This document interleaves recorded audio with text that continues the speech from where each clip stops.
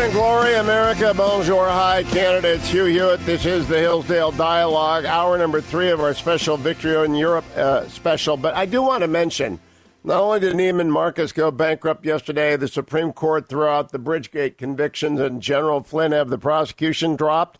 By Monday morning, I will have read through all the documents that Adam Schiff has released under pressure from Rick Grinnell.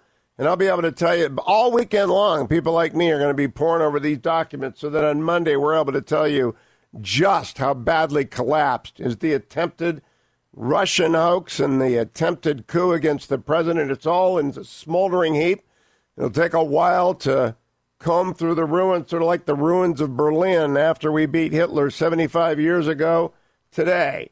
But for looking back first, we turn to Dr. Larry Arnn, president of Hillsdale College, on this, the 75th anniversary of what some people call the highest point of moral Western civilization of the last 150 years.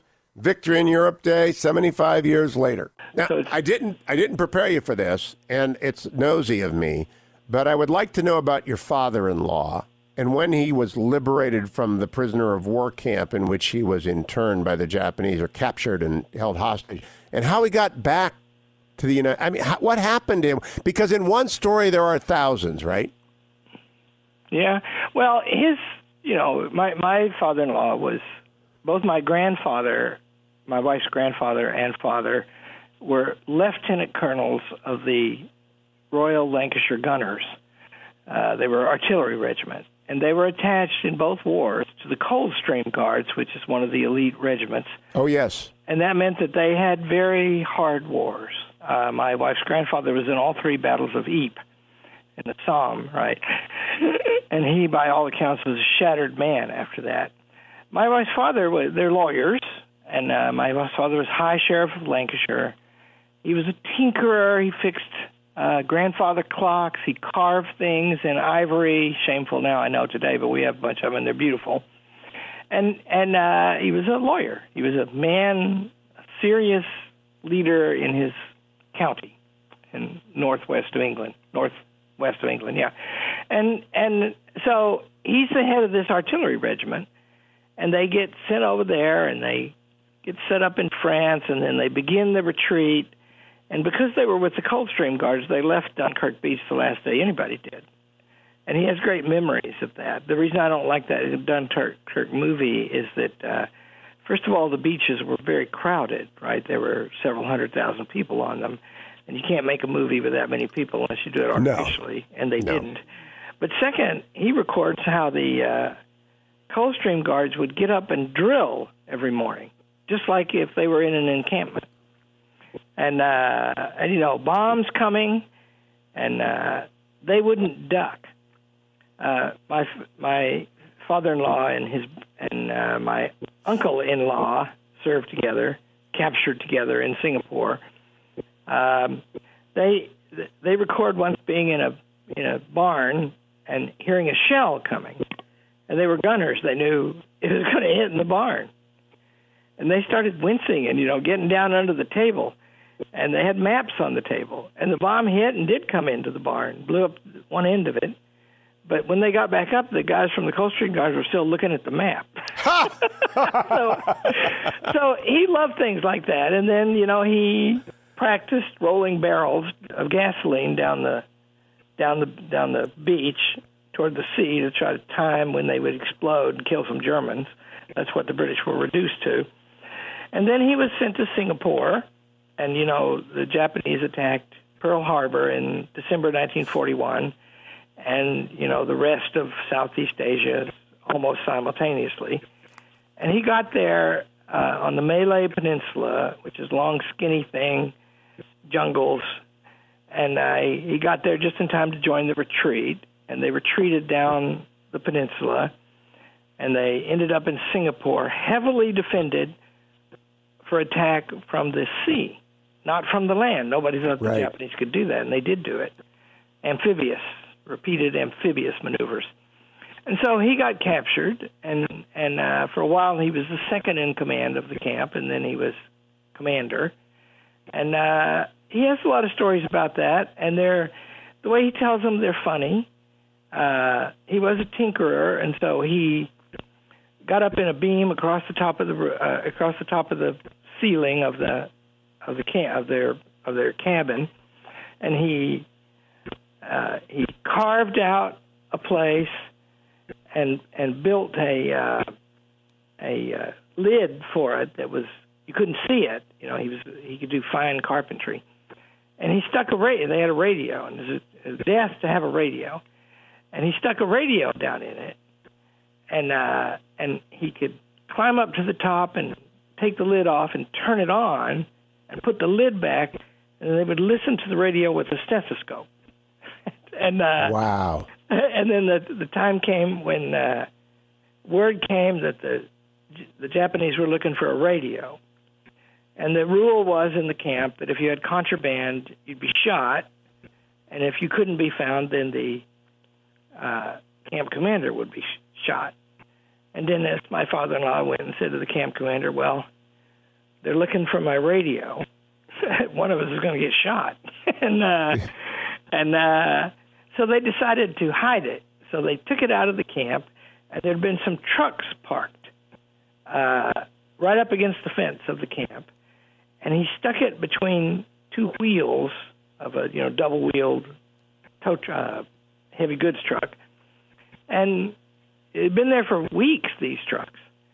And he got up the next morning, and the parking lot was empty. Oh, no. And he said, oh, my God, they found the radio. And so he spent a couple of days waiting for them to come. And they never did. And so his theory is that the truck driver stole the radio. Oh, stole it. So this is interesting. In a time when a lot of Americans feel like they're being held prisoner, your father-in-law really was a prisoner. Yeah. Did he always think about what would life be like after he got out? Was he always looking forward to what came next? So that leads us in the next segment, in the next three segments, to what Churchill was doing during the crisis, about planning for it on an individual basis with your father-in-law always looking forward. Yeah. Oh, yeah.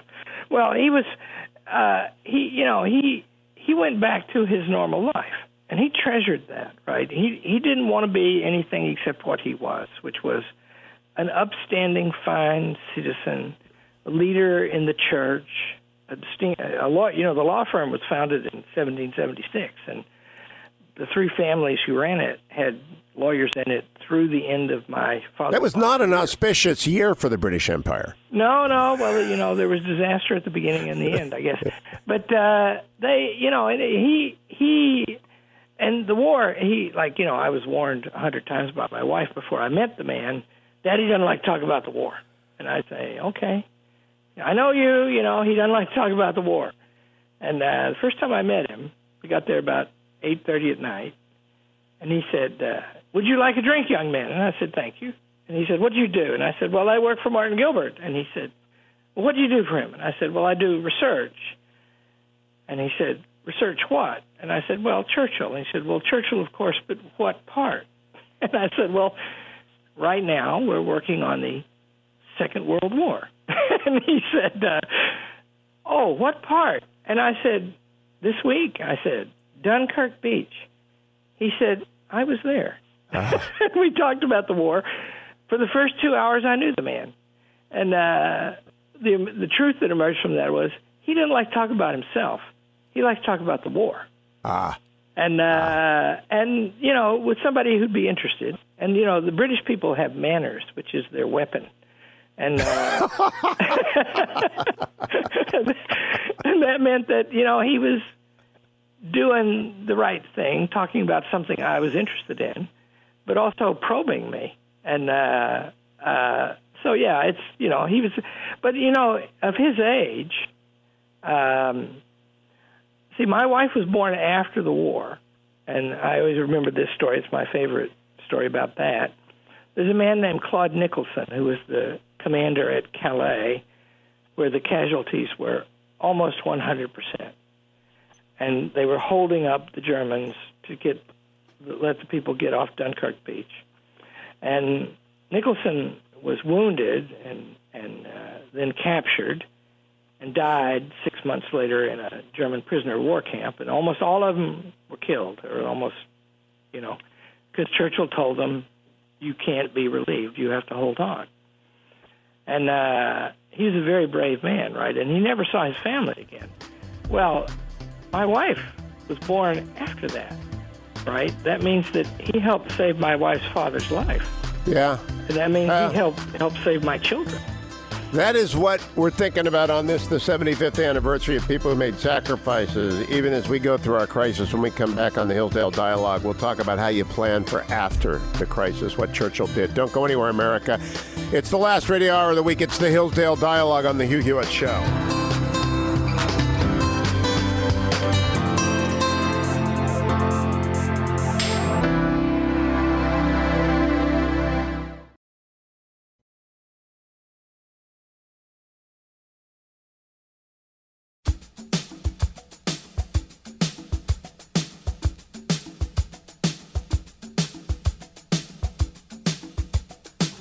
The Hugh Hewitt Show on the Salem Radio Network returns for break in 4 minutes and 15 seconds.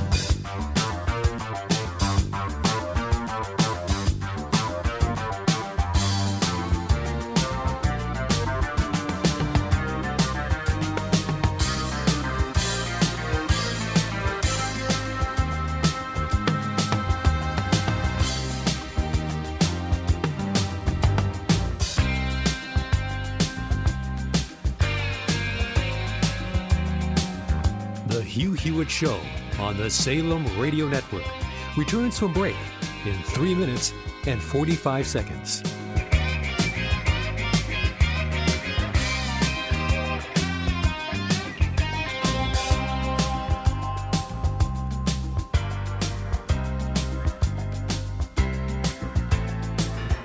The Hugh Hewitt Show on the Salem Radio Network returns from break in 3 minutes and 15 seconds.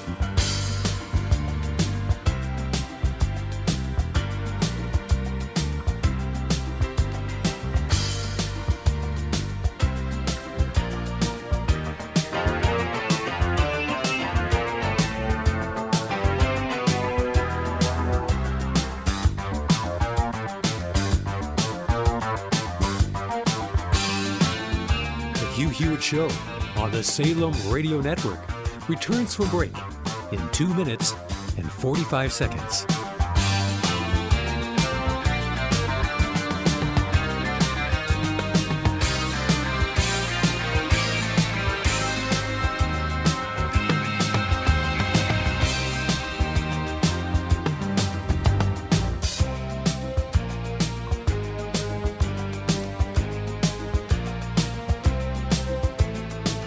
The Hugh Hewitt Show on the Salem Radio Network returns from break in 2 minutes and 15 seconds.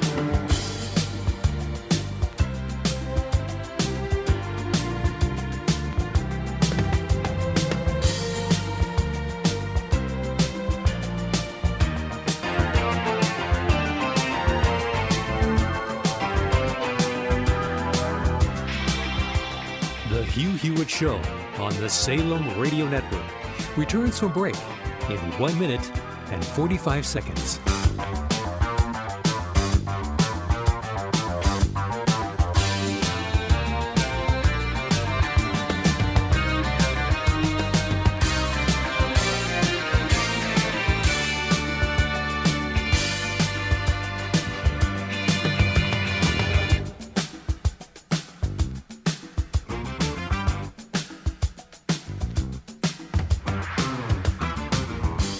The Hugh Hewitt Show on the Salem Radio Network returns from break in 1 minute and 15 seconds.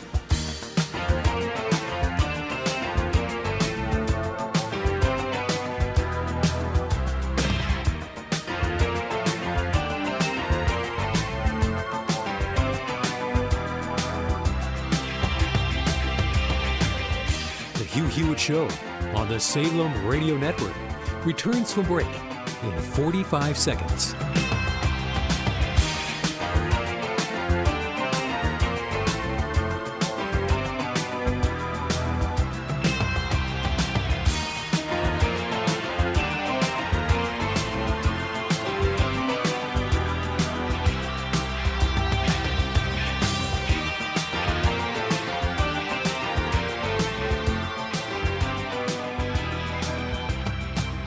The Hugh Hewitt Show on the Salem Radio Network returns from break in 15 seconds.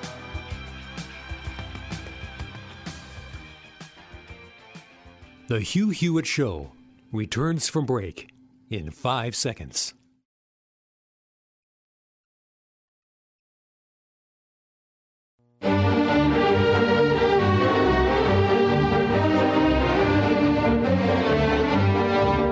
Welcome back, America. It's the 75th anniversary of victory in Europe. I'm joined by Dr. Larry Arnn, president of Hillsdale College, official biographer, part of the team on Winston Churchill, knows more about Churchill than anyone else on the planet, I think, because Sir Martin Gilbert has gone to his reward. His book, Churchill's Trial, is wonderful. Today we're going to talk, though, we're in the middle of a crisis that we haven't seen in 100 years since the last great influenza, the last great illness. And Dr. Arnn, when did Churchill begin planning for after the war in the course of fighting it? Because that's something that the president and his team have got to start thinking about. Well, first of all, he was very reluctant for a long time to have any talk of that because he thought, take our eye off the ball here and we'll get killed. But then in 1944, especially, late 43, there was a commission to make some plans. There were two, actually. One sort of general plans. One, the Beveridge Commission. William Beveridge was a social science expert that Churchill himself brought into public life, designing the labor exchanges and unemployment relief that Churchill helped to implement before 1910. So Beveridge, he did a big, and Churchill didn't like the Beveridge report because it basically called for socialized medicine. But he thought that a national health service that relied a lot on private insurance and options would be the thing. But anyway, he resisted that. But he thought, first of all, there's some things very specific to the war, as there will be about this virus we're suffering. People lost their houses. There was a system for giving them money to insurance for that. And soldiers coming home. That was a very big deal. And then converting industry back to private uses. All of those things, right? And so they began to make plans. And, of course, the plans very soon diverged because the coalition, which had, the Conservatives had a big majority in the House of Commons, but the Labor Party had, roughly equal place in the cabinet. And, of course, their idea was to keep marshaling everything and run a socialist economy. And Churchill didn't want that.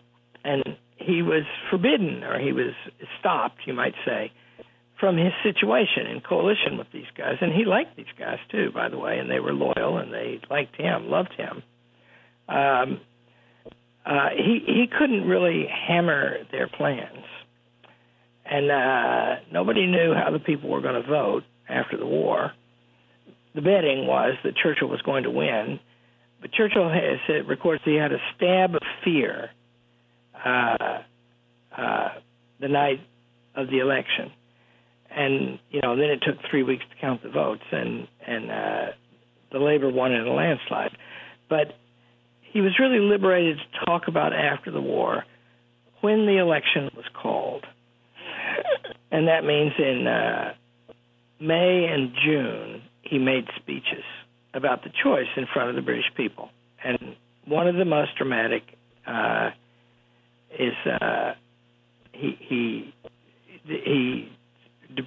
talks about what he's going to do. And what he's going to do is social insurance. Churchill was a big believer in that. And thought that they had implemented it in 1908 to 1910 and that it had worked right through the 1930s, that people felt secure. Working-class people and middle-class people voted Tory, which he wanted, because that meant they believed in limited government and civil liberties. And so he talked about that, and then he denounced socialism.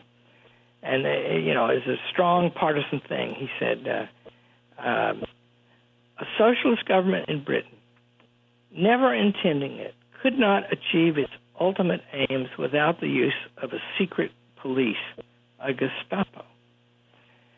And that was understood, thought that it's still written a lot, That was the crazy speech, because then he got beat really bad.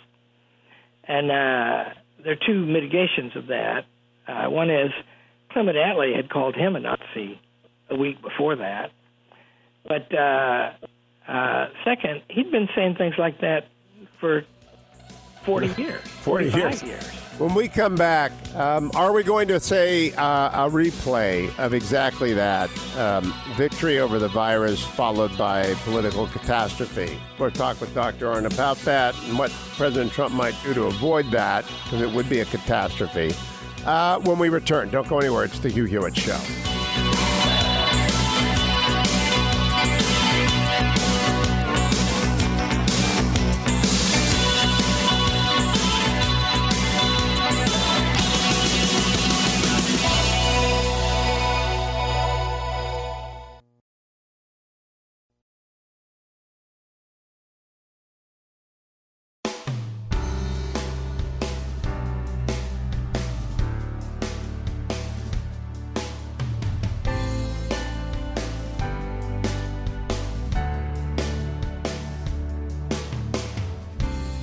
The Hugh Hewitt Show on the Salem Radio Network returns from break in 5 minutes and 15 seconds.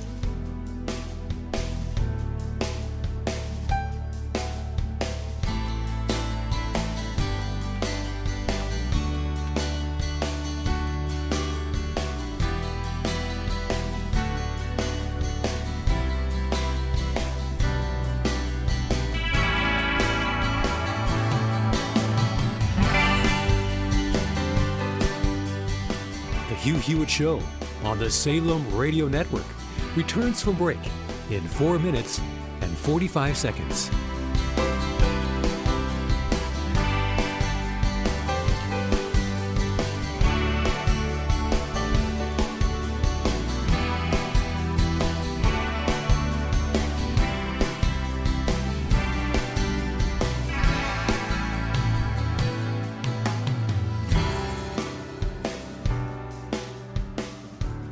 The Hugh Hewitt Show on the Salem Radio Network returns from break in 4 minutes and 15 seconds.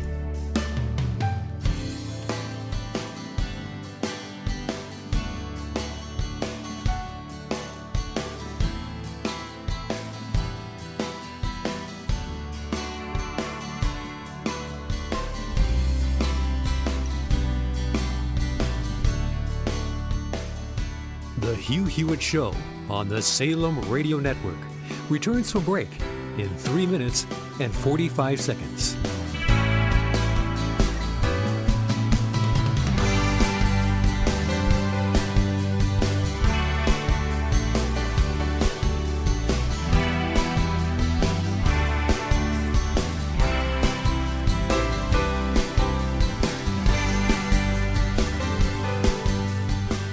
The Hugh Hewitt Show on the Salem Radio Network returns from break in 3 minutes and 15 seconds.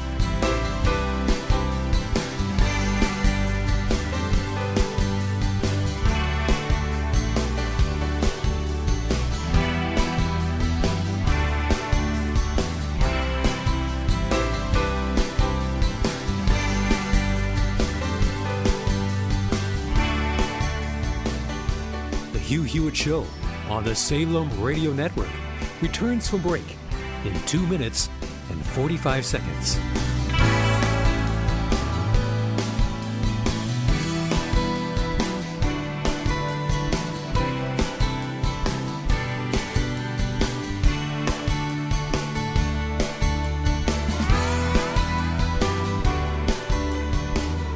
The Hugh Hewitt Show on the Salem Radio Network returns from break in 2 minutes and 15 seconds.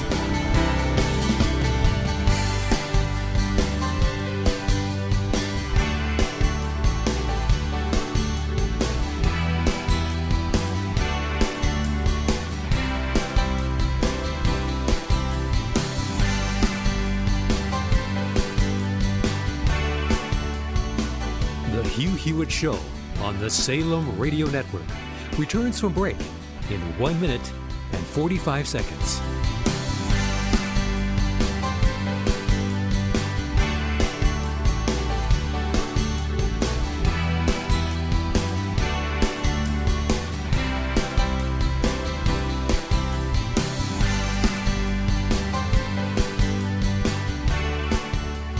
Hugh Hewitt Show on the Salem Radio Network returns from break in 1 minute and 15 seconds.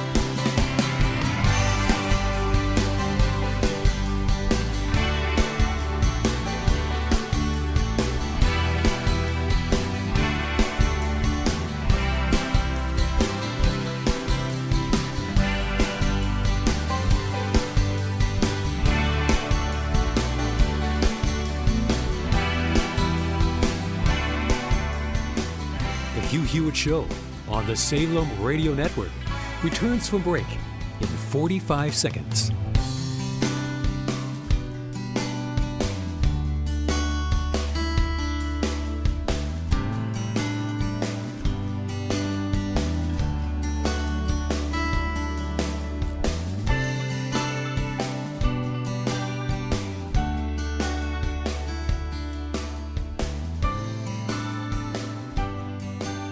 The Hugh Hewitt Show on the Salem Radio Network returns from break in 15 seconds.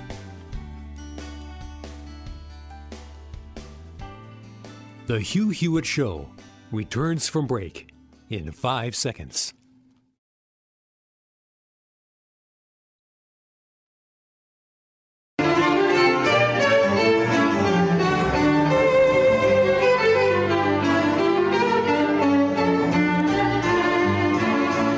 Welcome back, America. I'm Hugh Hewitt. It is the Hillsdale Dialogue, the last hour of the week. This has been a special day. I've played 3 Hillsdale Dialogues in a row, the previous 2 weeks, and a brand new one now with Dr. Larry Arnn, because it's VE Day, the 75th anniversary of victory in Europe, the war in which my father fought, and maybe your grandfather fought if you're younger, and maybe your great-grandfather fought if you're really young and you're listening.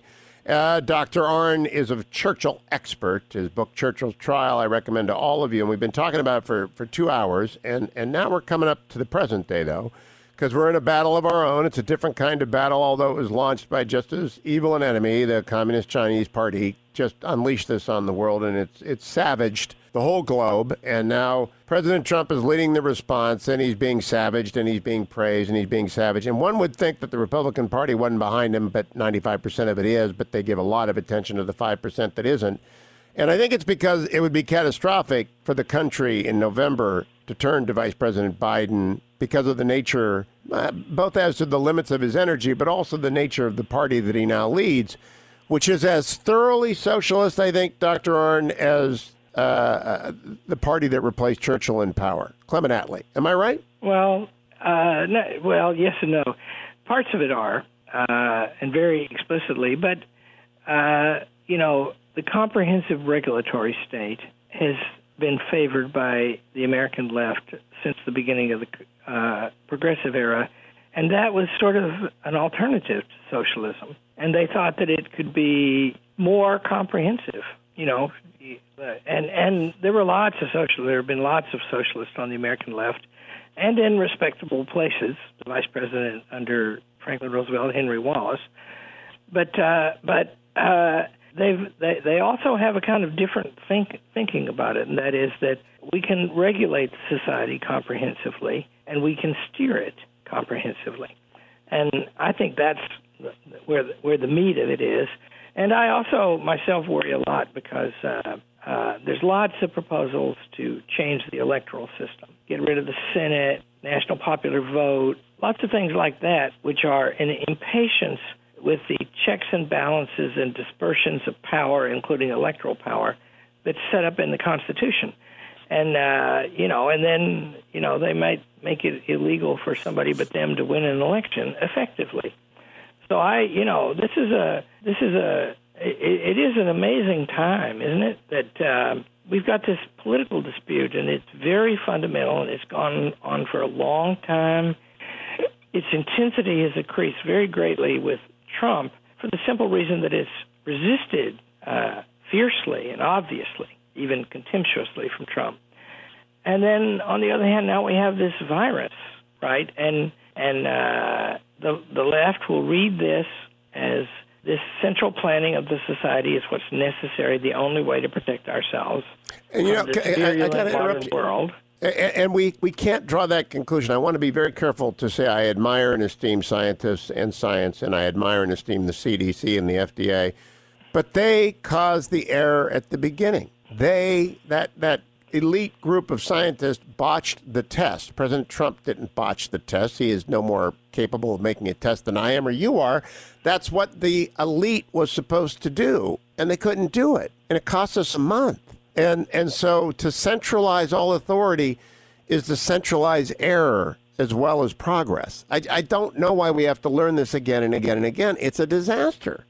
So I owe it to Eric Larson that I know this quote I'm going to read you, which is one of the best from Churchill. There are many like this, and I've quoted all of them except never this one. This is the best. He's explaining why we can't be governed by experts, and he's writing to H.G. Wells, the futurist author, who he liked a lot, although Wells was a socialist. He says, I can't go along in your latest book with this idea that experts will govern everything. Now, the quote, expert knowledge is limited knowledge. Do you see, by the way, why that's logically necessary? If you devote yourself for decades in epidemiology, those are decades you haven't spent on something else. Correct. The unlimited ignorance of the plain man who knows only what hurts is a safer guide than any vigorous direction of a specialized character. Why would you assume that all except doctors, engineers, etc. are drones or worse? So, first of all, as regards our own lives, it's actually true that we know best, right? I have a kind of specialized knowledge. I know something about how to run a college. And I know what it takes, and I know, by the way, who it takes, and it surely ain't just me, right? But that doesn't tell me everything else in the world. And the fact that I've gotten pretty good at that means I haven't gotten pretty good at other things, right? Then he says what statesmen actually do. And this is beautiful. He says, to manage men, to explain difficult things to simple people. That's about his rhetoric. See, that's what he thinks he's doing. He's explaining to them, right? To reconcile interest, to weigh the evidence of disputing experts, to deal with the clamorous emergency of the hour. Are not these things in themselves worth the consideration and labor of a lifetime? So what he's calling for in this is that citizens should rule, and they need statesmen to help empower them to rule. And that's why the attitude about this virus is offensive to me, even if I can't prove it hasn't been necessary for at least part of the time. And the reason it's offensive is, Fauci, he starts out by saying, this virus is not anything for the American people to worry about. It's something for us experts to worry about. And, Brian Westbury predicts that there are going to be at least 3 million people who lose their businesses from this. Now, you know what I think has happened? I have been watching Drs. Fauci and Birx, and I think almost on a daily basis, and I haven't watched the last 2 weeks, we're pre-taping this, they have been walking back the draconian suggestions that they made because they have become aware of the carnage that has happened. And they are now aware of what the president is always worried about, which is death from depression and alcoholism and despair and loss of business and shattered dreams. And they were not expert in that. As you just pointed out, as Churchill pointed out to Wells, they had not trained in that. And so they were blind to it, right? They were worried about a disease, as they should be, but that had to be moderated. And now we're having 50 different states operate 50 different responses. And I think that's just grand. Yeah. Well, Brian Westbury made a clever point in our symposium about the coronavirus. He said one of the blessings of the decentralized approach to this, and that's very unusual, by the way. Trump has used his emergency powers chiefly to deregulate things. And in the details of administration, he's deferred to the states. And that means there'll be good examples and bad examples of one kind or another. On the other hand, he said, our Michigan governor just extended the lockdown till the end of May. And that's incredible, right? And but Ohio is easing off, and Michigan businesses compete with Ohio businesses. Are you suggesting that Ohio is, in fact, better governed than Michigan? Yes, right now.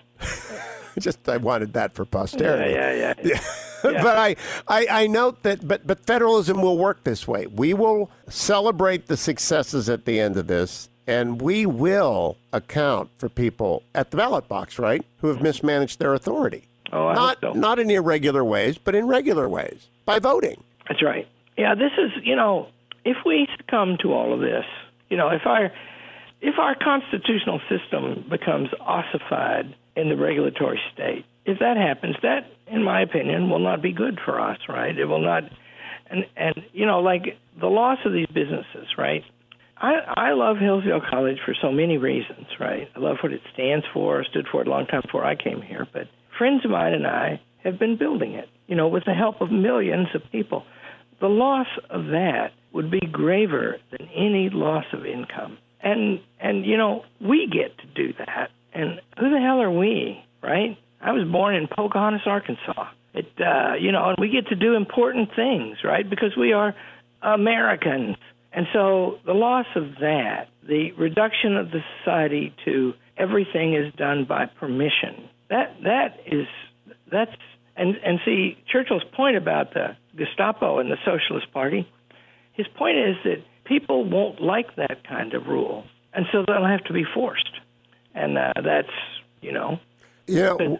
My father-in-law, since we talked about him, he was an extremely civic-minded man, yes. Right? And on the other hand, he loved his own children more than other children, and he took care of them. And that force, right, that energy, and then the honorable things he did, which were very many, those are also conditioned by the fact that he could do them and had the volition to do them, and therefore they could be honorable to him, although it would be 500 miles for him to ever claim any honor. When we come back, we're going to talk about worst-case scenario, because even as victory in Europe is celebrated, they still had to worry about the Japanese and what it would mean to invade the home islands. They had to plan for just horrific things, and Truman had to take tough decisions.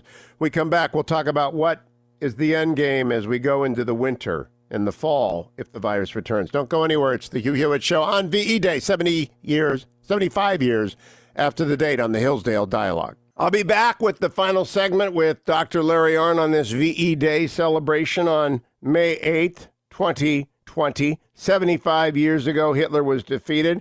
Though I want to tell you, they never ever did find the big mine shafts full of gold. They found a lot of art, but they never found the legendary gold mine shafts that Hitler set up. They found a lot of art.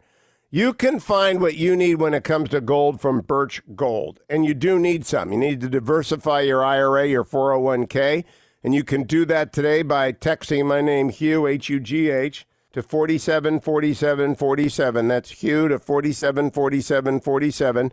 Spend your weekend doing a little financial planning. Birch Gold will send you a very free, absolutely no obligation required set of information on how to diversify your portfolio, especially your retirement, by moving some of it into physically backed gold and silver reserves. They actually store it, and Birch Gold's got all the great ratings, all the 5-star ratings, all the Better Business Bureau ratings. You can trust them. I buy my gold from them. You can also buy gold from Birch Gold by going to hughgold.com. But the best thing is to text my name, H-U-G-H, to 474747. I'll be back at you with all the information you need to diversify.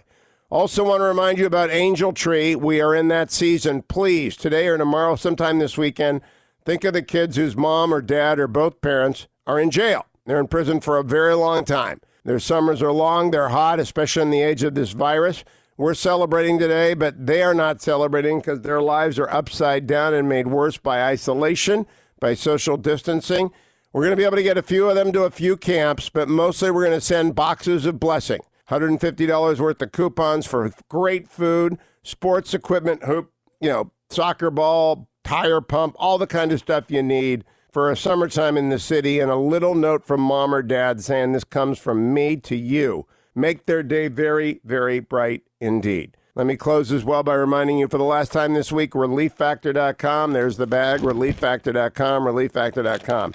They didn't have this in Europe. They probably would have eaten a lot more than one packet a day, but ReliefFactor.com is what gets you through the weekend. Even though we're no longer playing the pickup sports, you're out there running and walking. Some of you have weights at home, but you can't go to the gym yet. Some gyms are reopening on Monday. When you go back to the gym, you're going to be really sore. Get ahead of that curve with ReliefFactor.com. $19.95 gets you started. Support for the temporary relief of minor aches and pains. I take it in the first hour, remind you about it in hours 2 and 3. I especially remind it to you on VE Day when you know that the sequester is coming to an end and we're all going to be back out there in the gym again, back slogging through the exercise routine. Get your Relief Factor. Get ahead of the soreness that's going to accompany that. Temporary support for the aches and pains that accompany exercise and aging. ReliefFactor.com, ReliefFactor.com. And don't forget, HonorBoundCoffee.com. Support the troops and their families. 100% of the profits from HonorBoundCoffee.com go to military family and the charities that support them. Thank you for both buying ReliefFactor.com and supporting military families with HonorBoundCoffee.com. Coming right back with Dr. Arnn here on The Hugh Hewitt Show.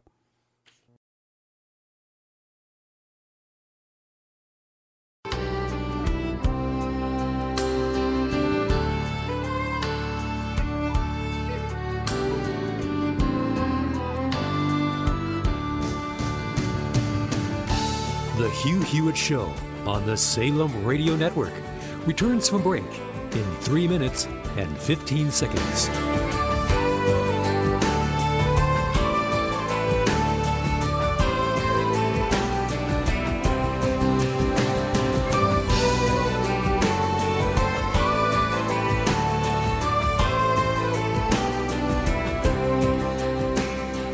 The Hugh Hewitt Show on the Salem Radio Network returns from break in 2 minutes and 45 seconds.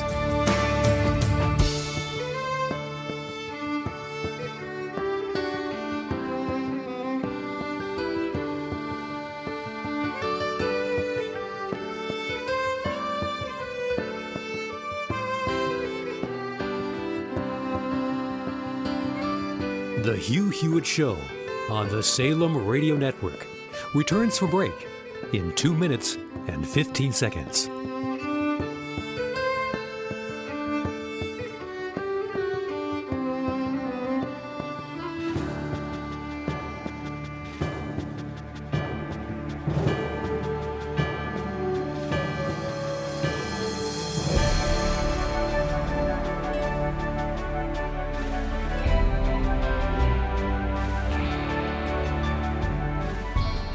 The Hugh Hewitt Show on the Salem Radio Network returns from break in 1 minute and 45 seconds.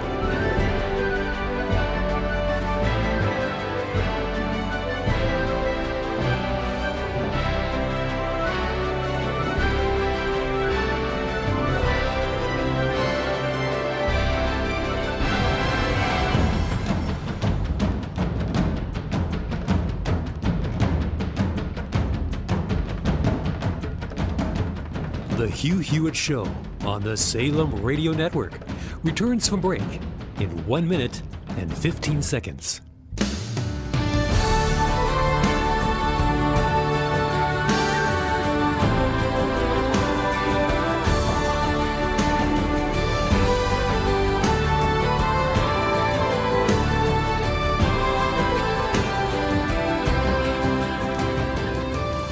The Hugh Hewitt Show on the Salem Radio Network returns from break in 45 seconds.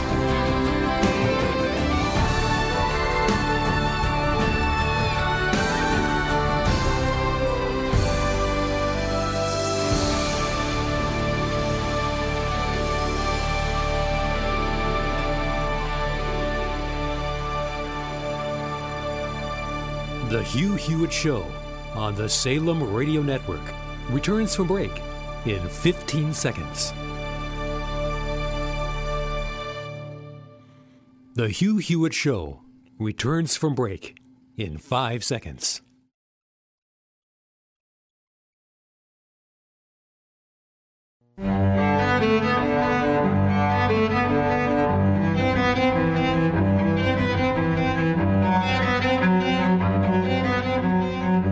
Welcome back, America. It's Hugh Hewitt, the Hillsdale Dialogue underway, as it has been all day on the 75th anniversary of victory in Europe over the evil Nazi regime. Dr. Larry Arnn, biographer of Churchill, president of Hillsdale College. All things Hillsdale are at hillsdale.edu. If you like today's conversations, go and support the college. Dr. Arnn, there were some pretty dark days when Churchill had to think they were going to lose and have to move the government to Canada or someplace, right? So we might have some dark days. I don't want to deny that. In the fall, it could come back like it did in 1918 in a deadlier form, and it could come back with an aim on children, which it is God has blessed us. It's only taken a few children, and that's too many, but it hasn't ravaged them like it's ravaged old people. What do we do if that happens as a free people? Well, I mean, in war, you do have to make rational calculations that sound cold, right? And we don't know the death rate from not having the country. Right now, it's unclear to me, and I'm not the expert, I admit it, but I try to figure it out because I got decisions to make. It looks to me like we're not actually doing anything to lessen the death count because the virus is going to be around for a long time. It's killing a certain percentage of people. They say no vaccine for more than a year, right? And so the reason we went into all this shutdown was to stop the hospitals from being overwhelmed. Well, they haven't been overwhelmed, and they were. CBS got caught. Somebody told me, I didn't see it. I don't watch CBS, but they got caught showing scenes from a overwhelmed, miserable hospital. And then it was discovered the hospital was in Italy, which has 1/3 the number of intensive care units that we have per population, and which has an older and heavy-smoking population where the generations frequently live together in a single house. And so that situation is different, right? And our hospitals have not been like that. And you can say it's the shutdown, but so far as I can tell from the science, reading the experts, and I don't find any scientists disputing this, to flatten the curve is to make the thing last longer. And meanwhile, these other effects, which are traumatic, right? I mean, just think, built the business. That's a lifetime achievement, and then lose it, right? That's worse than the loss of income. And I would say the original shutdown was in order to prepare hospitals for surges and to prepare the country with ventilators and to develop strategic supplies and to be prepared for waves of ill people. I think we've done that. I think there might be more to do, and it might go on a little bit longer. But I think what the president has said is we've done as much of that as we can. Now we're going to have to turn it loose to the states to figure out what to do next. And that's what a free people does, at least a federalism system of free people does. Yeah, and if you publish the guidelines, right, first of all, now it's stay at home, right? Well, people are not staying at home, right, because stay at home doesn't work. People starve to death. They got to go out, right? And there's not enough police to stop everybody and find out if they're doing something on the essential list when they go shopping, and or that they're directly on the route back and forth from, right? So voluntary compliance is the only effective form of compliance, and it too will be imperfect. So I don't see this myself. I actively disliked it the minute I heard of it, and at Hillsdale we focused on this. Okay, new situation. How do we have college, right? We haven't been able to do that yet, but we are going to do it the minute it's possible. That should be the attitude of the government, too. I think that is taking hold, and it is not civil disobedience. It is pressure from people who are engaged. And I think there's an argument to be made and to persuade people to this point of view, Dr. Arnn. Faster is better. And that argument's being made despite a net of media that obstructs it because they want Trump to lose. So it's not really an argument that's being made freely, but we're making it right now, so that's good. Yep, there you go. To despair of the country would be shameful. That's another thing you learn from Churchill. Churchill, when he lost the 1945 election, that was a disaster that he'd been worried about since he was 24 years old. First thing he wrote about that, right? And the war itself was another disaster that he'd been writing about since he was 26. And then what he did was he went to Switzerland and mourned for a couple of weeks, and then he came back and got back to work. Exactly. Dr. Larry Arnn, congratulations on a great broadcast on the 75th anniversary of victory in Europe. We'll get victory over the virus, too. 75 years from now, they'll be talking about how. I wish we were around to hear it. We won't be, but someone will listen to this. Thank you, Adam. Thank you, Ben. Thank you, Dwayne. It's the Hillsdale Dialogue.